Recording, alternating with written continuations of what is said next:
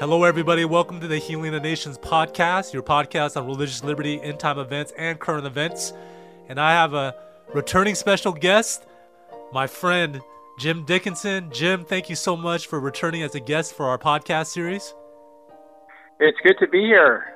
I guess we're not together, but we're talking to each other via the wonders of technology. So yes, indeed, via digital.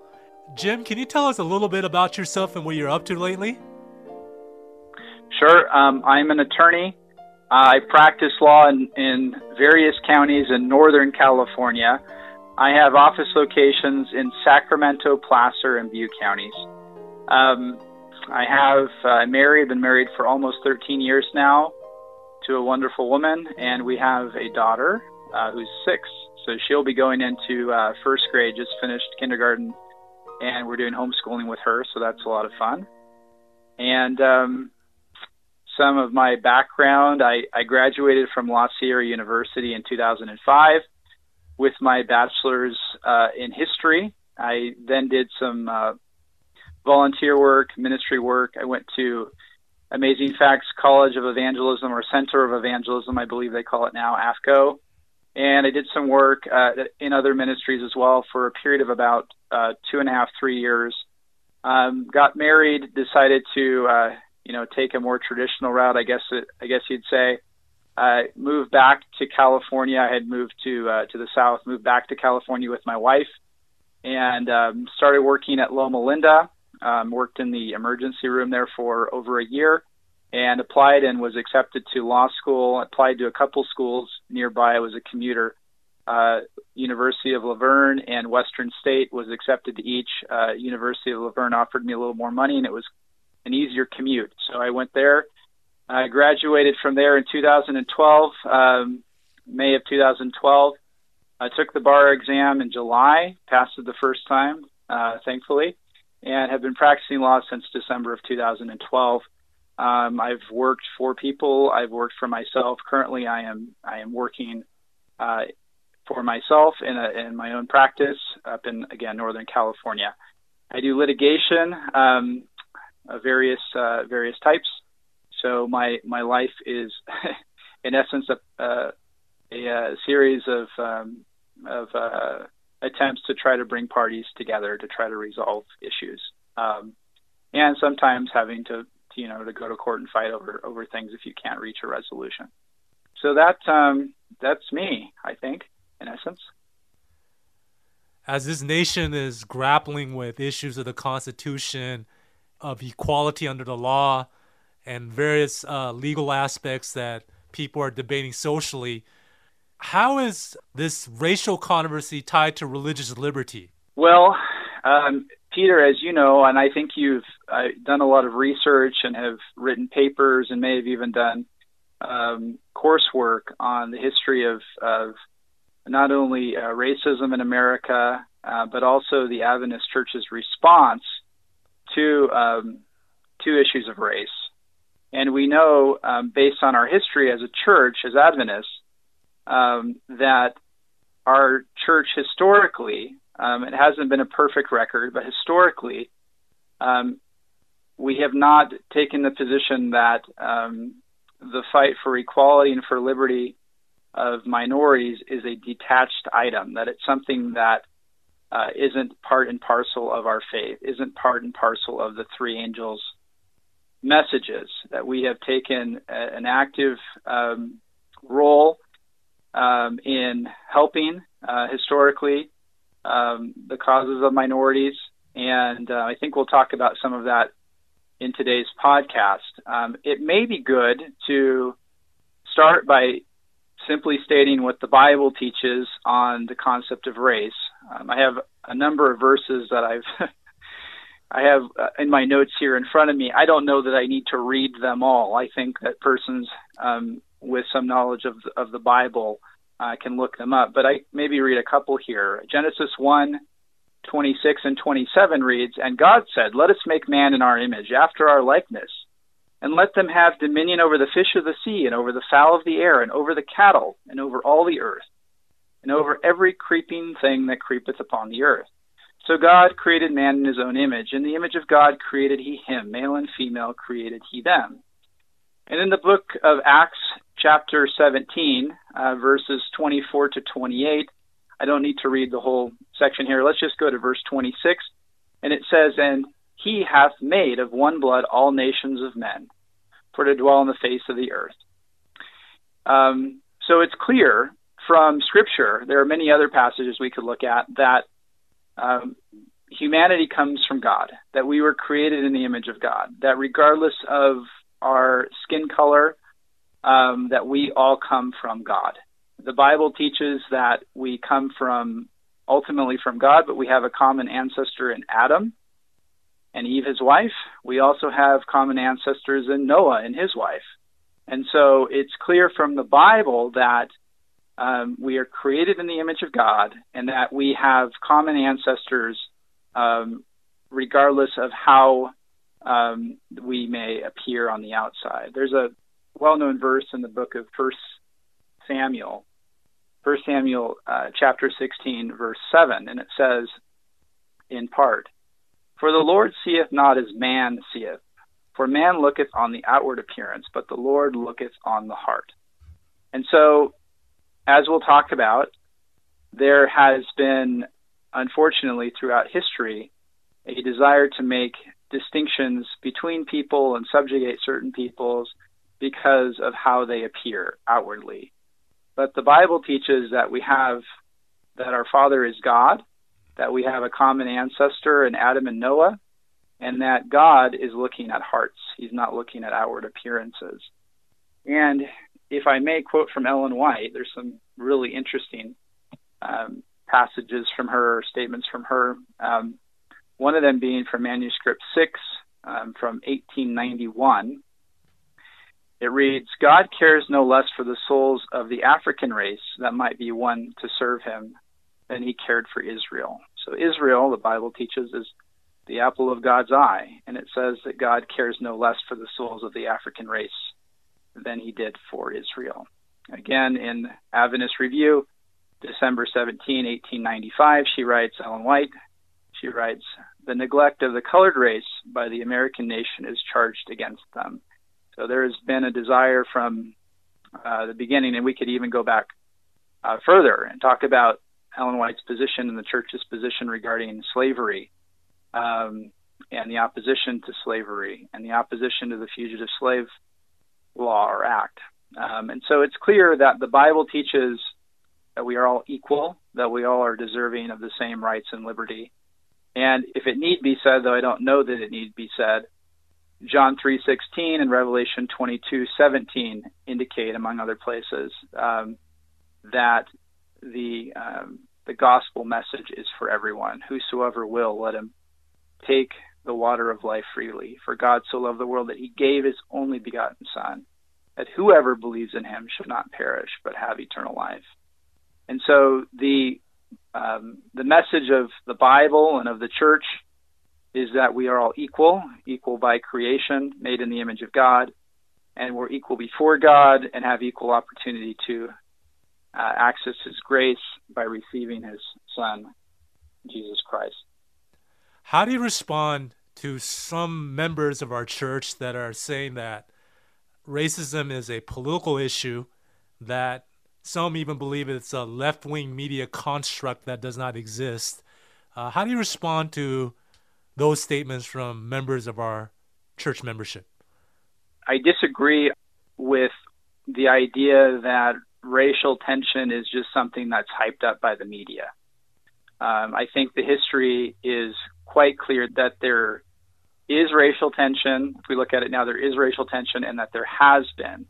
I don't take exception to the idea, based on my reading of Scripture, and I think the correct reading of Scripture, that in a sense, rather, race is a construct. If we all have a common ancestor, so we all can trace our lineage back to Noah and before that to Adam, we could say, and then before that, of course, to God, that there really is one race, right? So the race is called human. It's a human race.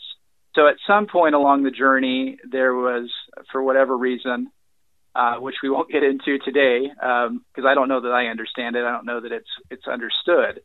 That the concept of race came up, that this construct of classifying people based on either the color of their skin or their place in which they live, whatever it be, common culture, that construct developed, and that it has been used, unfortunately, to make differences between people.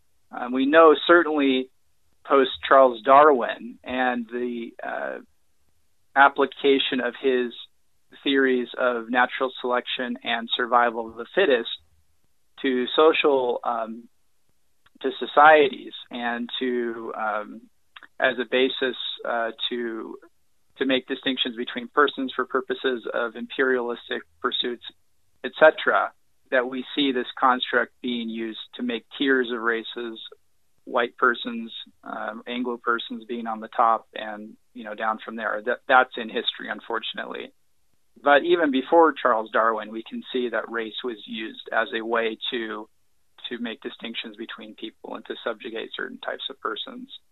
Unfortunately, the history of our nation is such that if you go back to even before Anglo settlers, you had slaves even predating that. And so the history is quite sad, and it has been one based in the construct of race.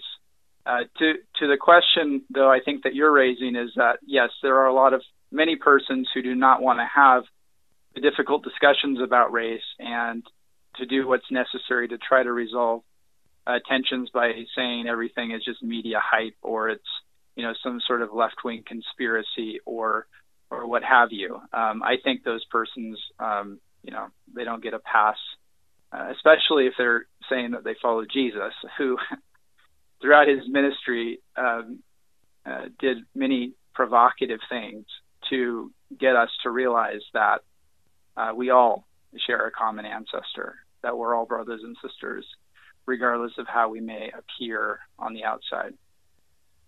How should the church respond to the issue of racism right now, as this nation is grappling with it? Well, I think we first need to acknowledge that it still exists, that because we had, a series of federal acts in the mid-'60s, acts regarding accommodation and voting, et cetera, that basically worked to fix the damage that was done by Jim Crow for a period of almost 100 years after the end of the Reconstruction era. That because you have legislation does not mean that the hearts and minds of persons across the nation have changed.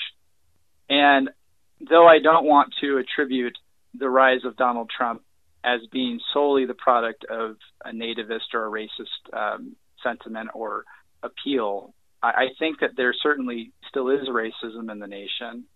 Some areas are more affected by it than others, but ultimately I think to even look at it from the standpoint of this region's more affected by it than other regions, I think is wrong, because we look at this individually. We have perceptions of race that are unique to each of us. And so, well, first of all, as a matter of policy and of law, we need to stand up for persons that are being oppressed and take steps to do some common sense reform to try to change the dynamic. In the policing context, I have some ideas that we can talk about here shortly. But as it relates to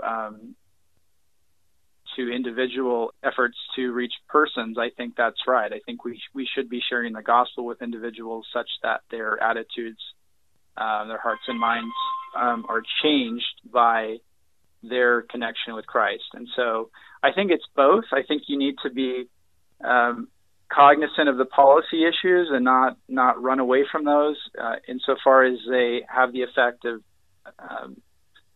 damaging or injuring minorities. But I think also you need to have a gospel message where you're seeking to evangelize and reach persons so that our society is not changed by way of putting a Band-Aid over something or to force people to do things they don't otherwise want to do, but that they actually are transformed so that they can love persons that are not like them.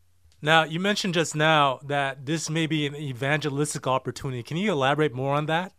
I don't have it in front of me. I can pull it up. There is a passage in the book of Galatians, if you'll permit me. Galatians chapter 3, I think it's verse 28. And it says, we can go back actually to verse 26 and read to the end of the chapter, verse 29. It says, "For ye are all children of God by faith in Christ Jesus. For as many of you as have been baptized into Christ have put on Christ. There is neither Jew nor Greek, there is neither bond nor free, there is neither male nor female, for ye are all one in Christ Jesus. And if ye be Christ, then ye are Abraham's seed, and heirs according to the promise." So I think right there is the principle, right? So if persons are putting on Christ, they're being baptized into Christ, they're becoming Christians. Obviously, if we're Adventists, we're going out to share our message. They're becoming Adventists, right? That the distinction between Jew and Gentile goes away. The distinction between bond and free goes away. And I think obviously the bond and the free has some implications, even going back to Paul's time, between the races, and certainly the idea that you're grafted into the stock of Israel, you're Abraham's seed by believing in Christ. Right? There's a racial component to that as well, and so by sharing the gospel, by having persons, if they choose, I mean, we're not forcing anyone, but if they respond and say, "Hey, look, this is what we want to do. This is who we want to be a part of. It's what we want to be a part of," that I think this is something that resolves itself. But we can't say, this is a point that I want to make clear, that we can't just simply state, well, in my opinion, let's just try to reach people's hearts. I think that's right. But we can't just say we're going to do that while persons are being stepped on, while their necks are being kneeled on, and they're basically suffocating to death because of policing that's disproportionately affecting minorities, whether it's arrest records, whether it's prosecution rates, whether it's conviction rates or sentencing terms. Across the board, minorities are being disproportionately affected in a negative sense by the legal or criminal justice system. And so for us to just ignore that and say, let's just share the gospel, I think that's incomplete. So I think we need to do both. That would be my response. And say, yes, ultimately the thing that's going to change hearts and minds is to lead people to Jesus. But for people to think and to know that you actually care about them, you also have to do things that actually matter in a temporal sense, right? Like we talk about the health message a lot. We're going to go and we're going to, help you with your physical ailments. But I think there's also like a piece of perspective as Adventists that we need to take it upon ourselves, and it's actually been delegated to us by God to work to affect policy that makes it such that persons that are on the outside are not being stepped on, they're not being oppressed. So it's not an either or. It's these are things that need to be done together. How do we balance being involved in social issues and preaching the three angels' messages? Because our mandate is every nation, kindred, tongue, and people. Is there any template that our Adventist pioneers have established that shows us what we can do at this time? Well, so I think what would be good at this point is to look at some examples from history. So if we can kind of pick up where we left off with the idea that race is a construct, there's really just one race, that we have common ancestors in Adam and Noah. But that race has been created, it has been used to make differences among people. And if I can read it, I don't like reading this passage. It's kind of it's difficult to read, but I think it captures some of this thinking in essence. This is from Alexander Stephens, the Vice President of the Confederacy. He states, "Our new government is founded upon exactly the opposite ideas," and he's referring to the American Constitution. "Its foundations are laid, its cornerstone rests upon the great truth that the Negro is not equal to the white man, that slavery, subordination to the superior race, is his natural and moral condition." And so we see this that didn't just arise, in 1861, when 1860, I think is when, 1860, 1861, right? So this is when the Confederacy is beginning to rise up and state, its position.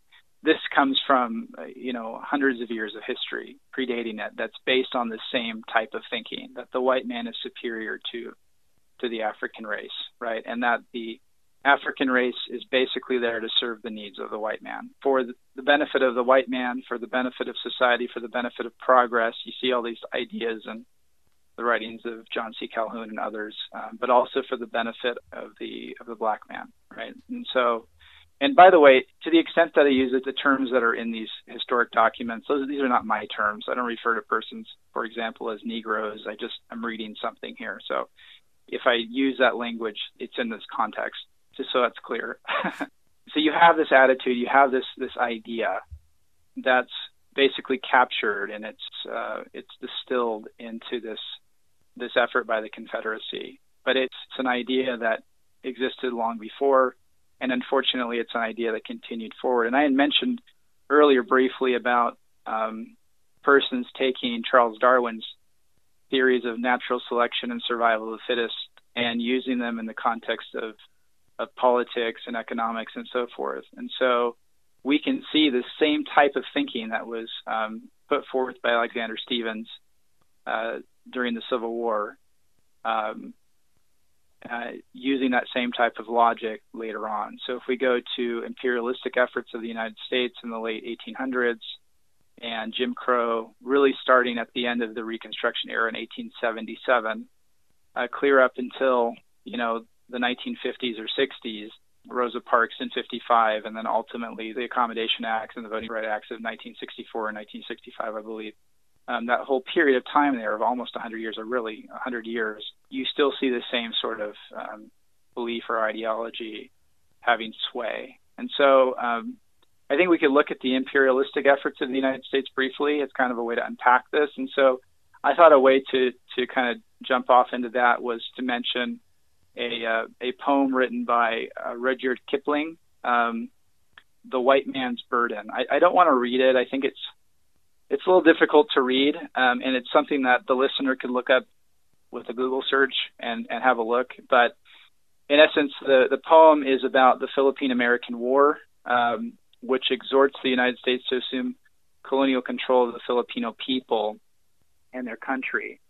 And a takeaway from the poem, many have said, is that the implication is that the empire existed not for the benefit of Britain or the United States, but in order that primitive people incapable of self-government could, with Western guidance, eventually become civilized and Christianized. And so the idea is that the white man's burden is to go throughout the world, and we still hear this today, unfortunately. We go throughout the world and we help liberate people, we help set up governments for them so that they can be self-determinative, we help them become civilized. Right? That's our burden. It's our burden to bear. Well, obviously, there's some benefit to us doing that. Otherwise, we wouldn't be doing that. And so this same thinking that comes out of what I just read from the Confederacy, that obviously predates it, is continued forward into the late 1800s in American imperialism. An interesting response by Mark Twain in 1900 to this sentiment. I'm going to read this here now. I think it parallels. You'll hear some clear parallels between what he writes 120 years ago and some of the justifications or the response to our invading Middle Eastern countries post 9/11. So have a listen to this. This is Mark Twain. We have no more business in any other country that is not our own. There is the case of the Philippines. I have tried hard, and yet I cannot for the life of me comprehend how we got into that mess. Perhaps we could have not avoided it. Perhaps it was inevitable that we should come to be fighting the natives of those islands, but I cannot understand it, and have never been able to get to the bottom of the origin of our resentment toward the natives. I thought we should act as their protector, not to get them under our control. We were to relieve them from Spanish rule, to enable them to set up a government of their own. And we were to stand by and see that it got a fair trial. It was not to be a government according to our ideas, but a government that represented the feelings of the majority of Filipinos, a government according to the Filipino ideas. And so it's unfortunately clear that there are parallels between the idea that we're going in to the Philippines to liberate, right? Just like we did in Iraq. We're going in to liberate. We're going in to set them free. We're going to help them set up a government. Aren't we great? Never mind the fact that, there was strategic advantage to having the Filipino Islands as part of our empire. Never mind the fact that there's strategic advantage to having the advantages we now realize as a result of having gone into Iraq and Afghanistan, and to some degree even it's less clear what's going on in Syria. But so the point is that this sentiment is still present. Back to your question. So what's the point of this? What was the Adventist response during this time? Well, I wasn't sure on this, and so I looked it up, and apparently there's a gentleman that's doing some research on this, and I believe his name is Jeffrey Rosario. Maybe, Peter, you know something about this. If not, I can share what I found. Oh, yes, Jeffrey Rosario is a friend of mine, actually. He's doing some great work. I think he's pursuing his master's in Cambridge, I believe, in the UK. If you could share what you've learned, that'd be great. Yeah. This is what I found, and again, I'm reading some of what I found on this point, so bear with me. And I understand Jeffrey Rosario is at Cambridge. He may be working as staff there, and as part of his dissertation, he found some information indicating that there was a fairly strong Adventist critique about American imperialism around the turn of the 20th century, and that it was far more extensive than previously realized. A broad sector of Adventist leaders spoke out against the militaristic jingoism, I think is the word, connected with the Spanish-American War, and even more pointedly against the ensuing annexation of the Philippines and brutal war to crush the Filipino independence movement. And he goes on to talk about the Adventist position regarding the Boxer Rebellion and some other things. It's very interesting. I mean, there's almost nothing that I could find on this except for this little blurb that I think was in I forget the article that it was in, but it looks like persons are doing research, and the Adventist voice was not limited solely to issues of slavery, and which Adventists know very well, the Fugitive Slave Act and the abolitionist position and so forth, but also that it continued in to the late 1800s, and the Adventists were a voice against American imperialism. And so why this matters is, I suppose why it matters is if you look at the second beast of Revelation 13, I think quite a few Adventists have said, including myself, have said at some point in the future, the United States is going to have, Christ-like characteristics or attributes while speaking as a dragon, right? That may not be a correct understanding, that the Empire of America has had those characteristics, and it reaches a final culmination and a push for the image to the beast and the mark of the beast, which we understand to be something specific within Adventism. So it's good to know that this research is being done and that there was a voice within Adventism to speak out against American imperialism in the late 1800s. Additionally, and this is something that I think you're an expert in, is the Adventist response to Jim Crow laws. So Jim Crow laws were state and local laws that enforced racial segregation in the southern states, and they were enacted and put into place at the end of the Reconstruction period, as I mentioned, and they were enforced until as late as 1965. You had the United States Supreme Court case in 1896 of Plessy versus Ferguson, in which the U.S. Supreme Court laid out its separate but equal legal doctrine for facilities for African Americans. So there's more history there that we could unpack, but I think it would be good to just mention what the Adventist response was to the plight of the blacks who were being disenfranchised, who were losing their political and economic rights and the gains that they had made following the Civil War during the Reconstruction period, which would have lasted from 1865 to 1877. And I believe Peter's kind of an expert on this, so I'm going to let him talk to the Adventist response to Jim Crow and to assisting the blacks in the southern states. And I think really, Peter, in doing this, you're going to be answering your own question as to how Adventists should conduct themselves today with regard to both using evangelism to reach the hearts and minds, but also taking steps to to deal with some of the issues that were created by policy and bad politics. So, just to add then, during the 1890s, Ellen White's son Edson White had a conviction to do ministry for African Americans in the post-Reconstruction era. The federal troops have been pulled out now. The South has now regained their autonomy or their sovereignty as states. And so Edson White, with very limited funding, took a small team on a steamboat called the Morning Star and would sail the Mississippi River, going from place to place in the South, establishing churches, ministry of African Americans, setting up schools. And there are accounts that they were shot at by the KKK and Jim Crow. They literally risked their lives to reach African Americans. And during this time, Ellen White wrote extensively to her son and also to the church of the emphasis of the equality of African Americans and to humanize African Americans as people, as equal human beings, and emphasizing their humanity, that they're made in the image of God.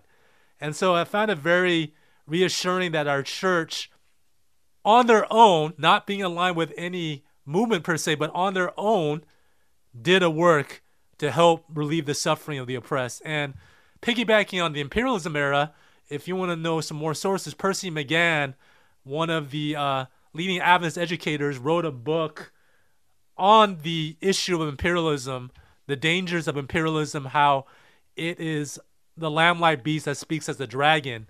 And also A.T. Jones wrote about imperialism in the island of Hawaii. Hawaii was a sovereign nation, but it was overthrown by the interests of sugarcane planters from the United States. And A.T. Jones also wrote extensively how that was an evil, that was the lamb-like beast speaking as a dragon. So those are some of the examples from our early church founders and Adventist leaders in the 1800s that have stood up for the oppressed. Yeah, that's really good. And so we see that the Seventh-day Adventist Church historically has stood up for the oppressed. Should we be involved and aligned with political movements in this regard, or should we be separate or distinct in your opinion? Well, I'll answer for me personally. I don't think that I want to be involved in either party's agenda or supporting groups of either party. That said, I can't just sit by and be silent, right, in the face of injustice. Right? I can't just ignore that and say, well, I don't want to get involved in politics. I don't really agree with what my party's position is, and though I agree with the other party or whatever it is, I don't know that I want to go there. And so I think we have to find ways to say enough. We have to say, look, this is not okay.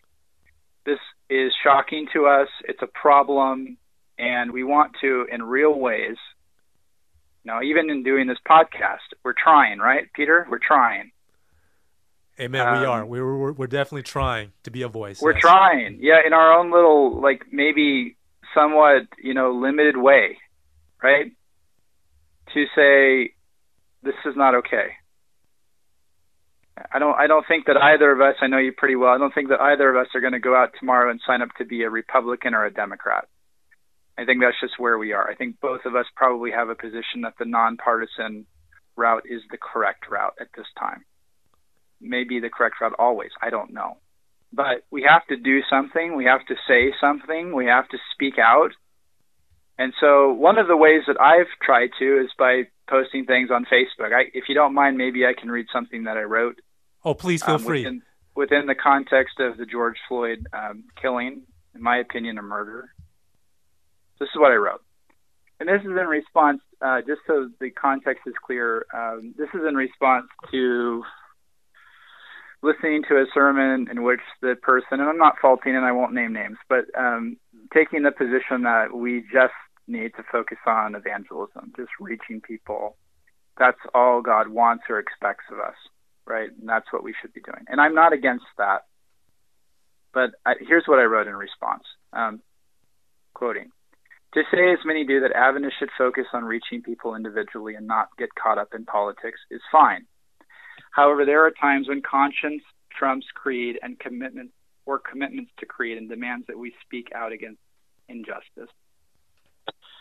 To quote spiritual passages while quieting conscience and doing nothing is not Christian obedience. It is obedience to self. It is, in the present context, obedience to Caesar. Who moved Ellen White to publicly and repeatedly object to the institution of slavery, and specifically the Fugitive Slave Act? Who moved the leaders of this nation to finally oppose and forever end slavery at a time when such position was widely unpopular, even in the northern states? Who moved upon the civil rights leaders to demand and attain for blacks, after 3.5 centuries on this continent, equality under law? The answer to all of the above is obvious. It was God.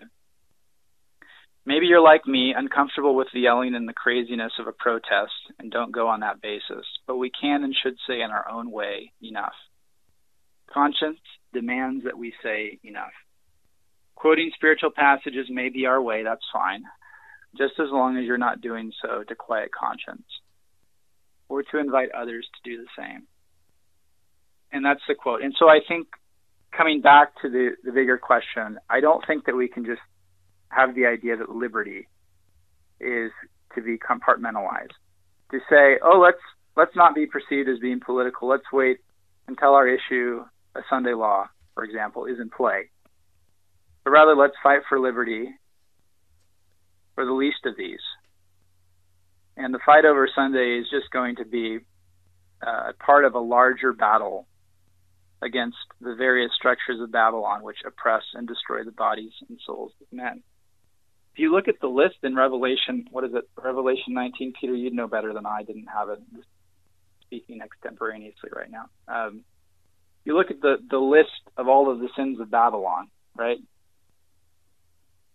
And ends with the souls of men, right? All of those things that they're involved in. I don't think that it's enough for us to just say, look, we're going to talk about one of the sins of Babylon, because the second angel's message says, Babylon has fallen, right? Revelation 18:4, it says that we're to call people out of Babylon, right? So to do that, you have to identify what's going on. You have to get involved. And Babylon is a political, religious entity, right? System. So if we're going to be involved with the political religious system, we don't have to do the same thing. We don't have to create our own church state. That's not what I'm saying. But we need to engage in the ways or address the issues that are being raised by Babylon. I'm not saying we join a party. I'm not even saying that the church, it's complicated for the church to take positions on political issues. But where the church is not able to, or where it's complicated for the church to do so, each of us individually, regardless of our commitment to the church, have a higher calling, if I dare say, if that sounds irreligious to some, so be it. We have a higher calling to our conscience to say, if you see somebody with dying on the ground with some guy's neck pushed on the back of their neck for 8 minutes and 46 seconds, and you're not willing to say enough about that, you're not willing to speak out about that, then I don't know what to say to you. I don't know what the answer is in that situation for you. To say I'm going to go to church on Sabbath and pay my tithe, but I'm not going to say anything about that because it's too political. To me, I think that's a problem. And so I believe that conscience demands that we say enough in our own ways. The church has a conscience in a sense, but that's a construct. What we can say with certainty is that each of us as individuals have a conscience, and that we must listen to that and not stifle it. And I feel sometimes we use religion and the Bible to stifle our conscience and what conscience demands of us.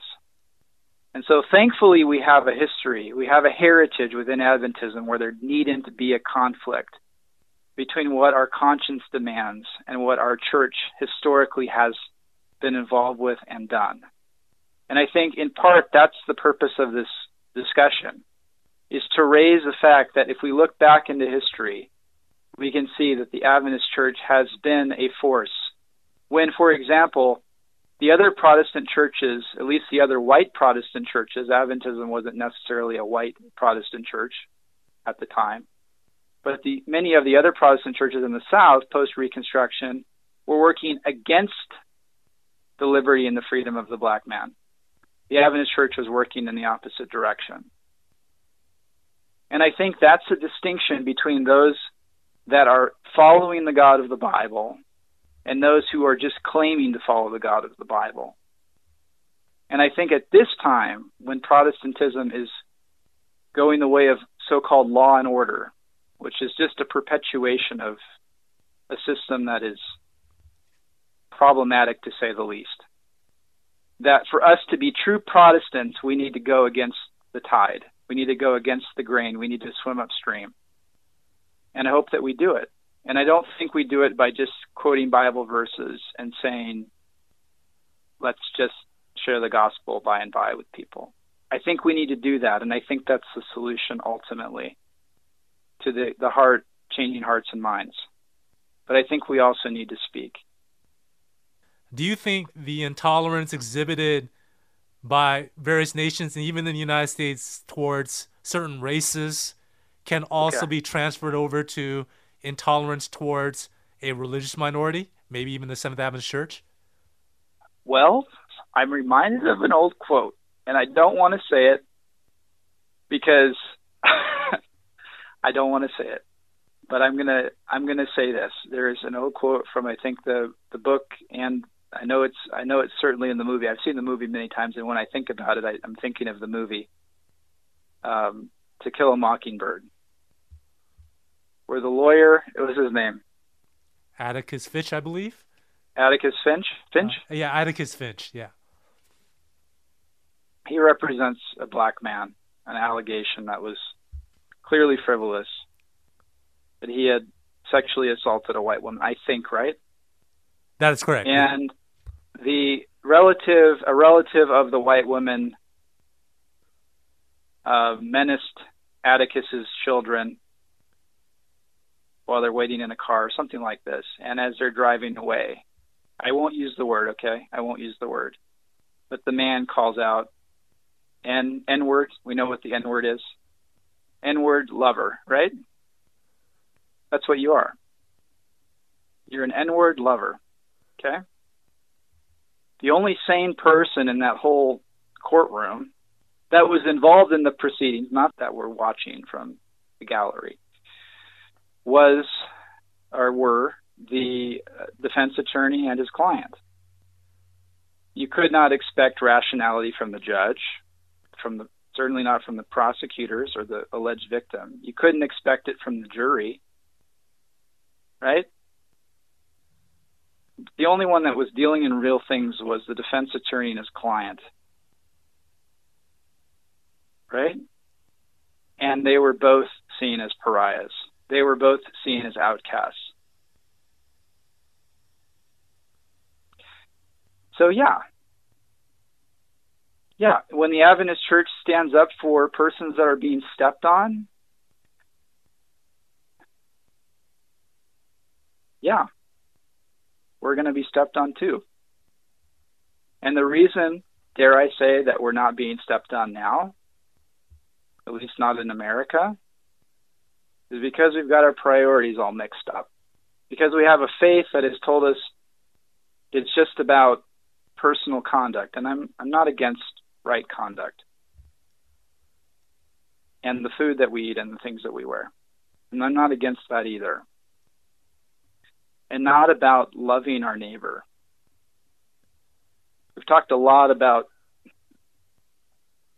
all sorts of other things, but we haven't talked a lot about the sermon or the parable of the Samaritan, right? I would say the Good Samaritan, but I think that has a certain racist connotation. You know what I'm referring to. Yes, I understand. Right? And so, who is my neighbor? That should be our question. And going about answering that, and in answering that in real ways, yes, we're going to face trouble. And I don't know that, and I don't want to become critical here, but I don't know that having institutions that, as a general proposition, serve people is enough.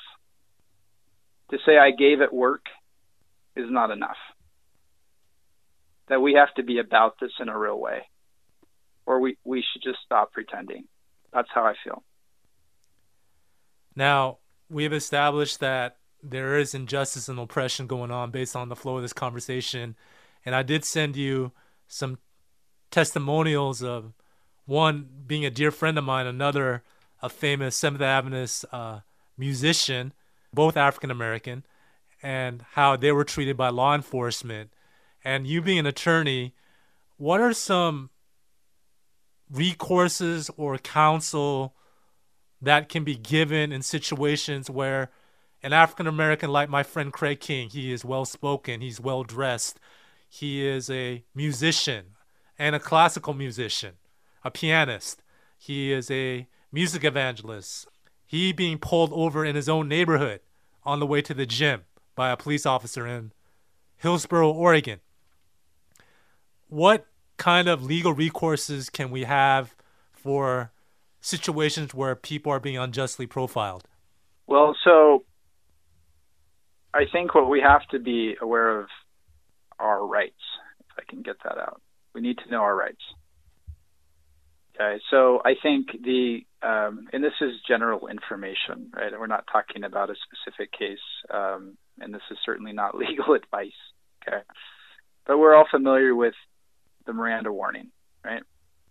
You have the right to be silent. Anything you say can be used against you in court. You have the right to an attorney to be present before and during questioning. If you can't afford an attorney, one will be appointed to represent you in court, right? So, in essence, that's the Miranda warning. So from there, you have implicated various rights in the Bill of Rights, right?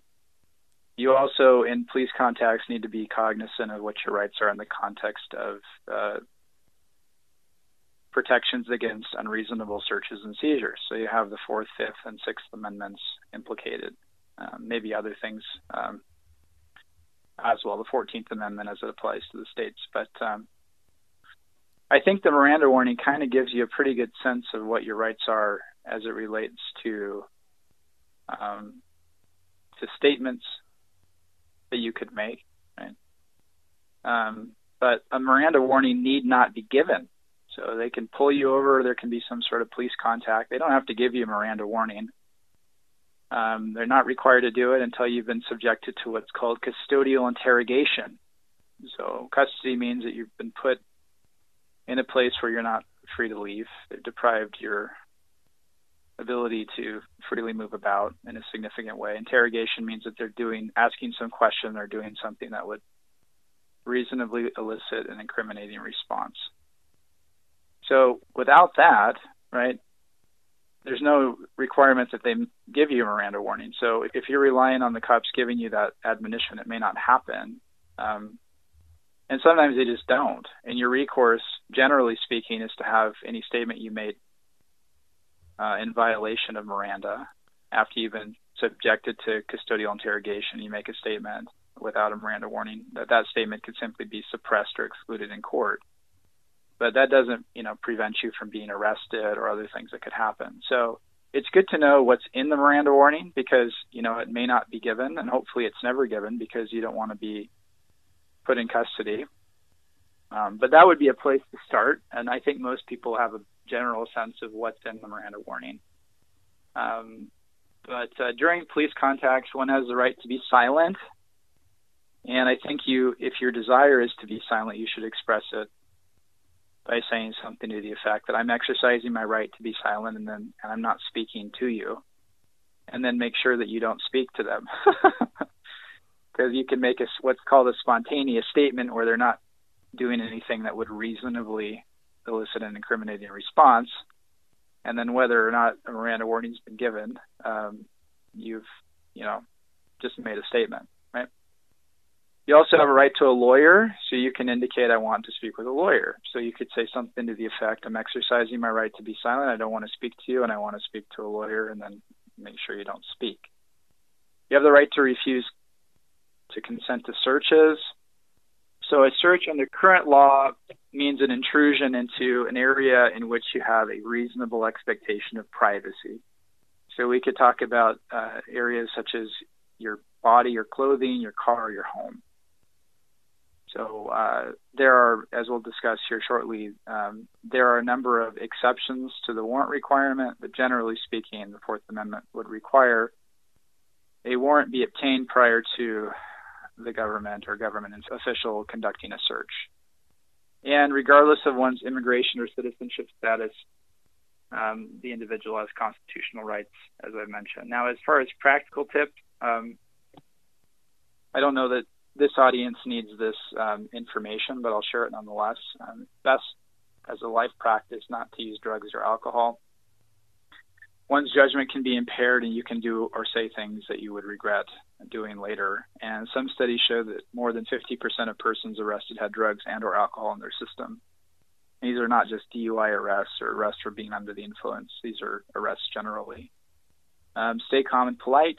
Don't interfere or obstruct with the police. Don't touch a police officer. And do your best to remember the details of the encounter. And so I think that kind of gives an overview of, there are resources that you can find as to how to conduct yourself with the police or during a police contact. The rules in various contexts are specific to the different jurisdictions, so you want to be aware. And I try to just give some general information that I think would apply irrespective of jurisdiction. Again, this is not advice, just information here. But the main thing is to know your rights, but to exercise them politely. Police contacts can be rather fluid. Right? You're parked on the side of the road. You're pulled over on the side of the road at night. You're by yourself. It's just you and the officer. And a lot of it's judgment as to what you want to do. You have a right to, various things, and whether or not you want to exercise them is going to be an issue of judgment. But I would say generally in my practice with my clients, in cases here in my jurisdiction, I advise that they exercise their rights as frequently and as often as they can. Now, you said that there are some exceptions to our rights that law enforcement have at their disposal. Can you expound more on that? Yeah, so what I'd say is I'm looking at the situation with not just George Floyd, but others. And I ask the question and I say, how did we get here, right? How did we get to this place?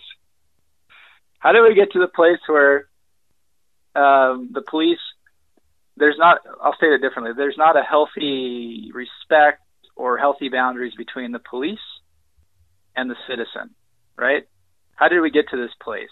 So there are three reasons why I think that we are where we are, where police misconduct is so rampant. The first is the erosion of the Fourth Amendment, the protections of the Fourth Amendment, which again is protections against unreasonable searches and seizures, the evolution and the application of the doctrine of qualified immunity, and the rise and expansion of police unions. These are all, in my opinion, reasons to explain how we got to where we are. And I think steps to try to reverse and go in the opposite direction or in a different direction is necessary so that healthy boundaries are maintained between law enforcement and citizens. Police have a job to do, but that job should not be one that includes the type of misconduct that we're seeing on a regular basis across this nation in not just a few agencies, but throughout various agencies. And I think we'll begin by just looking at the erosion of the Fourth Amendment. So the Fourth Amendment reads, the right of the people to be secure in their persons, houses, papers, and effects against unreasonable searches and seizures shall not be violated, and no warrant shall issue, but upon probable cause supported by oath or affirmation, and particularly describing the place to be searched and the persons or things to be seized. So there's a lot there. The main thing that I want to focus on is, the warrant requirement. And believe it or not, the Fourth Amendment till about 1914, I want to say, there was no what's now known as the exclusionary rule. So for 140 years of the nation, the exclusionary rule didn't exist. So the exclusionary rule says that items seized as a result of an unreasonable search or seizure, they would be excluded. And things that ultimately the rule turned into what's known as the fruit of the poisonous tree, things that came from that violation of the Fourth Amendment would likewise be excluded or suppressed from evidence. That rule was not applied to the state for a number of years. I believe it wasn't until 1961, I want to say. And it wasn't until 1967 that that you had this concept of a reasonable expectation of privacy, the so-called CATS test, CATS, K-A-T-S, or K-A-T-Z rather. And so prior to that, there had to be some showing of a trespass, a formal trespass into some sort of a property right.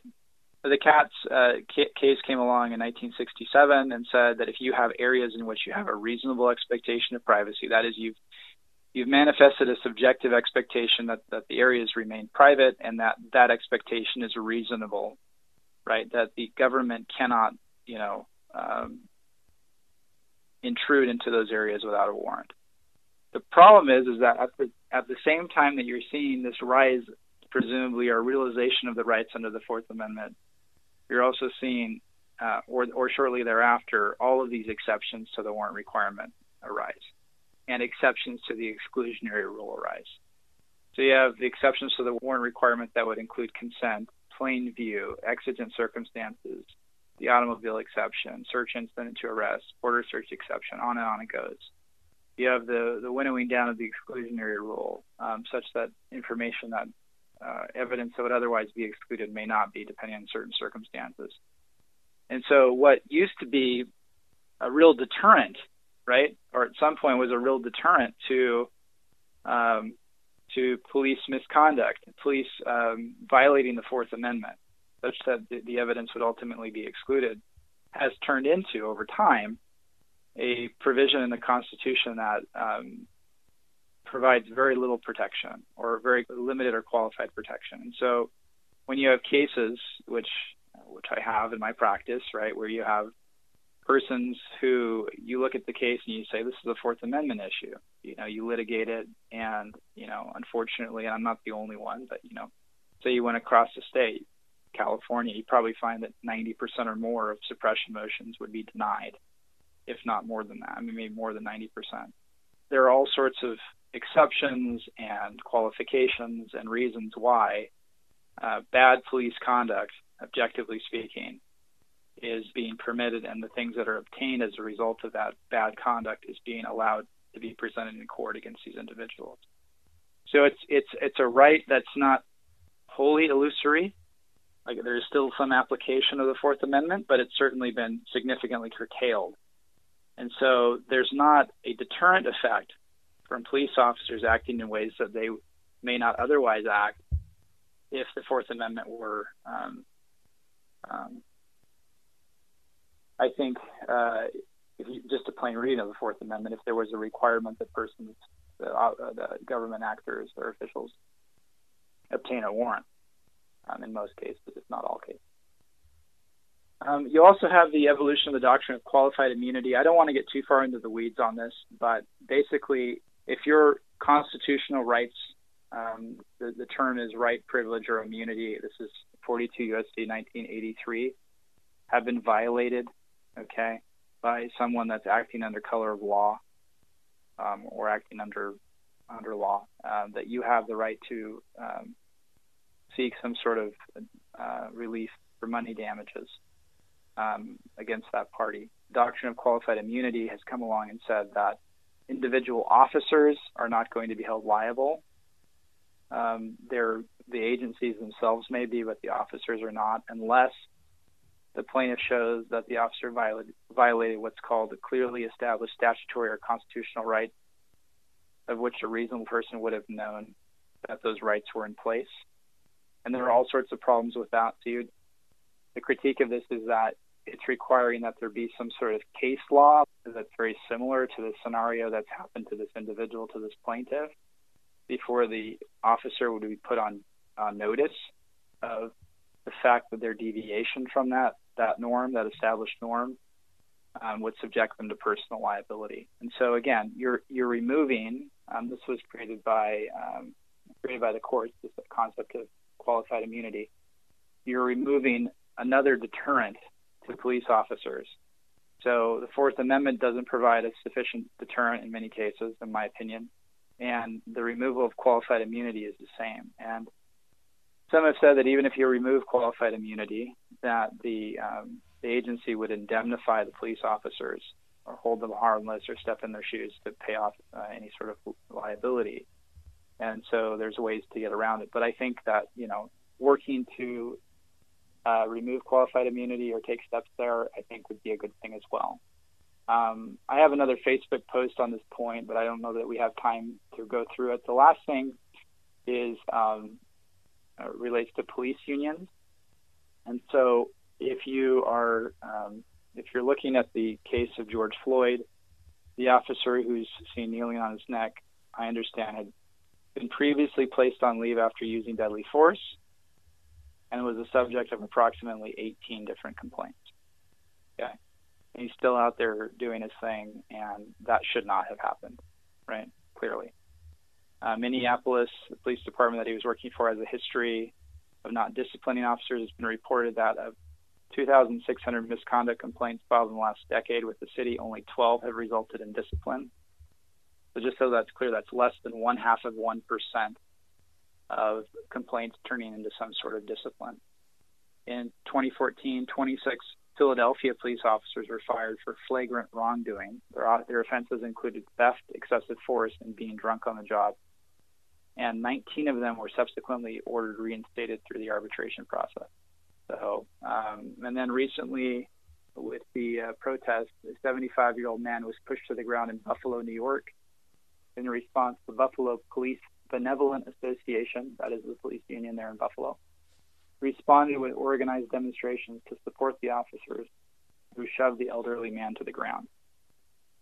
So I'll leave the issue of collective bargaining and all of the sweetheart deals that are done that make it such that there's very little accountability to the police for the listener to look up and research on their own.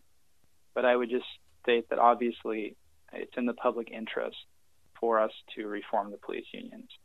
So I'd say a reset, expand Fourth Amendment protections, get rid of qualified immunity, and reform or do away with police unions. I think those are things that would change the dynamic such that police officers would actually be deterred from acting in ways that are as horrific as what we're seeing throughout the nation.